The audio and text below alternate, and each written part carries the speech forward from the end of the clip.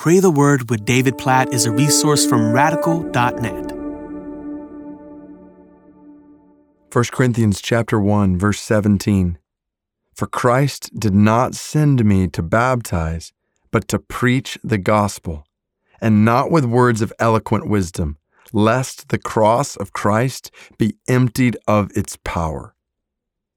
What a powerful verse.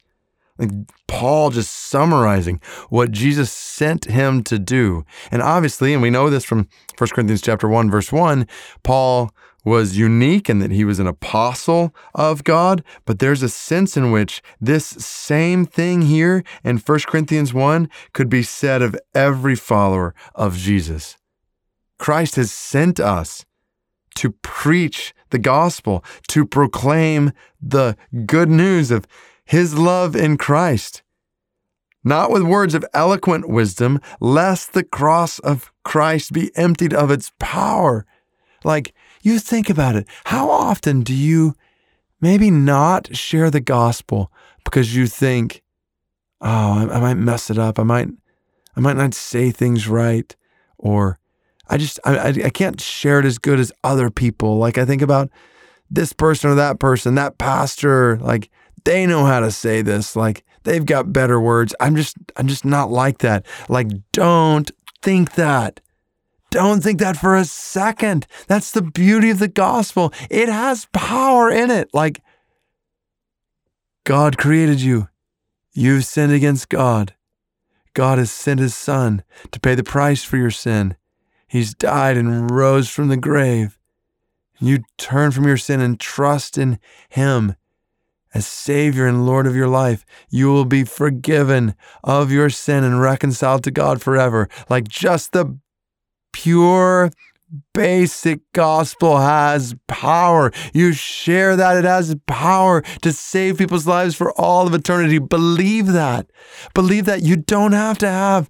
I don't have to have. This is so freeing for me when I preach. I hope it's freeing for all of us as we think about our lives. Like today, the opportunities you and I will have today to share the gospel with somebody. Like, just plainly share it.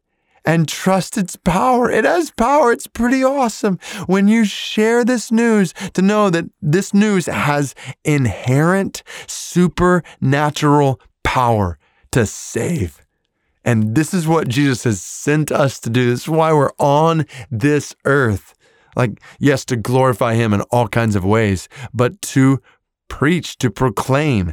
So when you hear preach here, don't just think like stand up on a stage behind a podium or table or whatever and speaking to thousands or hundreds of people. Like, no. Like, proclaim. This is just speak, tell, herald. Like, you have good news. Like, when you have good news that you can't wait to share with someone, that's the picture here. So share it. And as you do, know that it has power. Like, what you're sharing has power to transform lives for all of eternity. So God, help us, we pray, to be faithful to proclaim the good news today, to share the gospel of your love today. Please, oh God, we pray for opportunities at work, at restaurants, in just wherever we find ourselves, at ball fields or in activities here or there, the gym, wherever we might be today. We know that you have sent us to proclaim this gospel. So help us to proclaim it, and help us not to think, how can I make this as eloquent as possible? Lord, deliver us from that kind of thinking. Help us to think, I trust the power of what I'm sharing. And God, we pray that you'd use our sharing of this gospel today to lead people to life transformation for all of eternity. And God, we pray that for the Munar people in India, like 847,000 of them, no known followers of Jesus. God, we pray, send somebody to the Munar people in India that they might hear the gospel and see its power transform their lives. God, we pray for the spread of the gospel through us as sent ones, right where we live.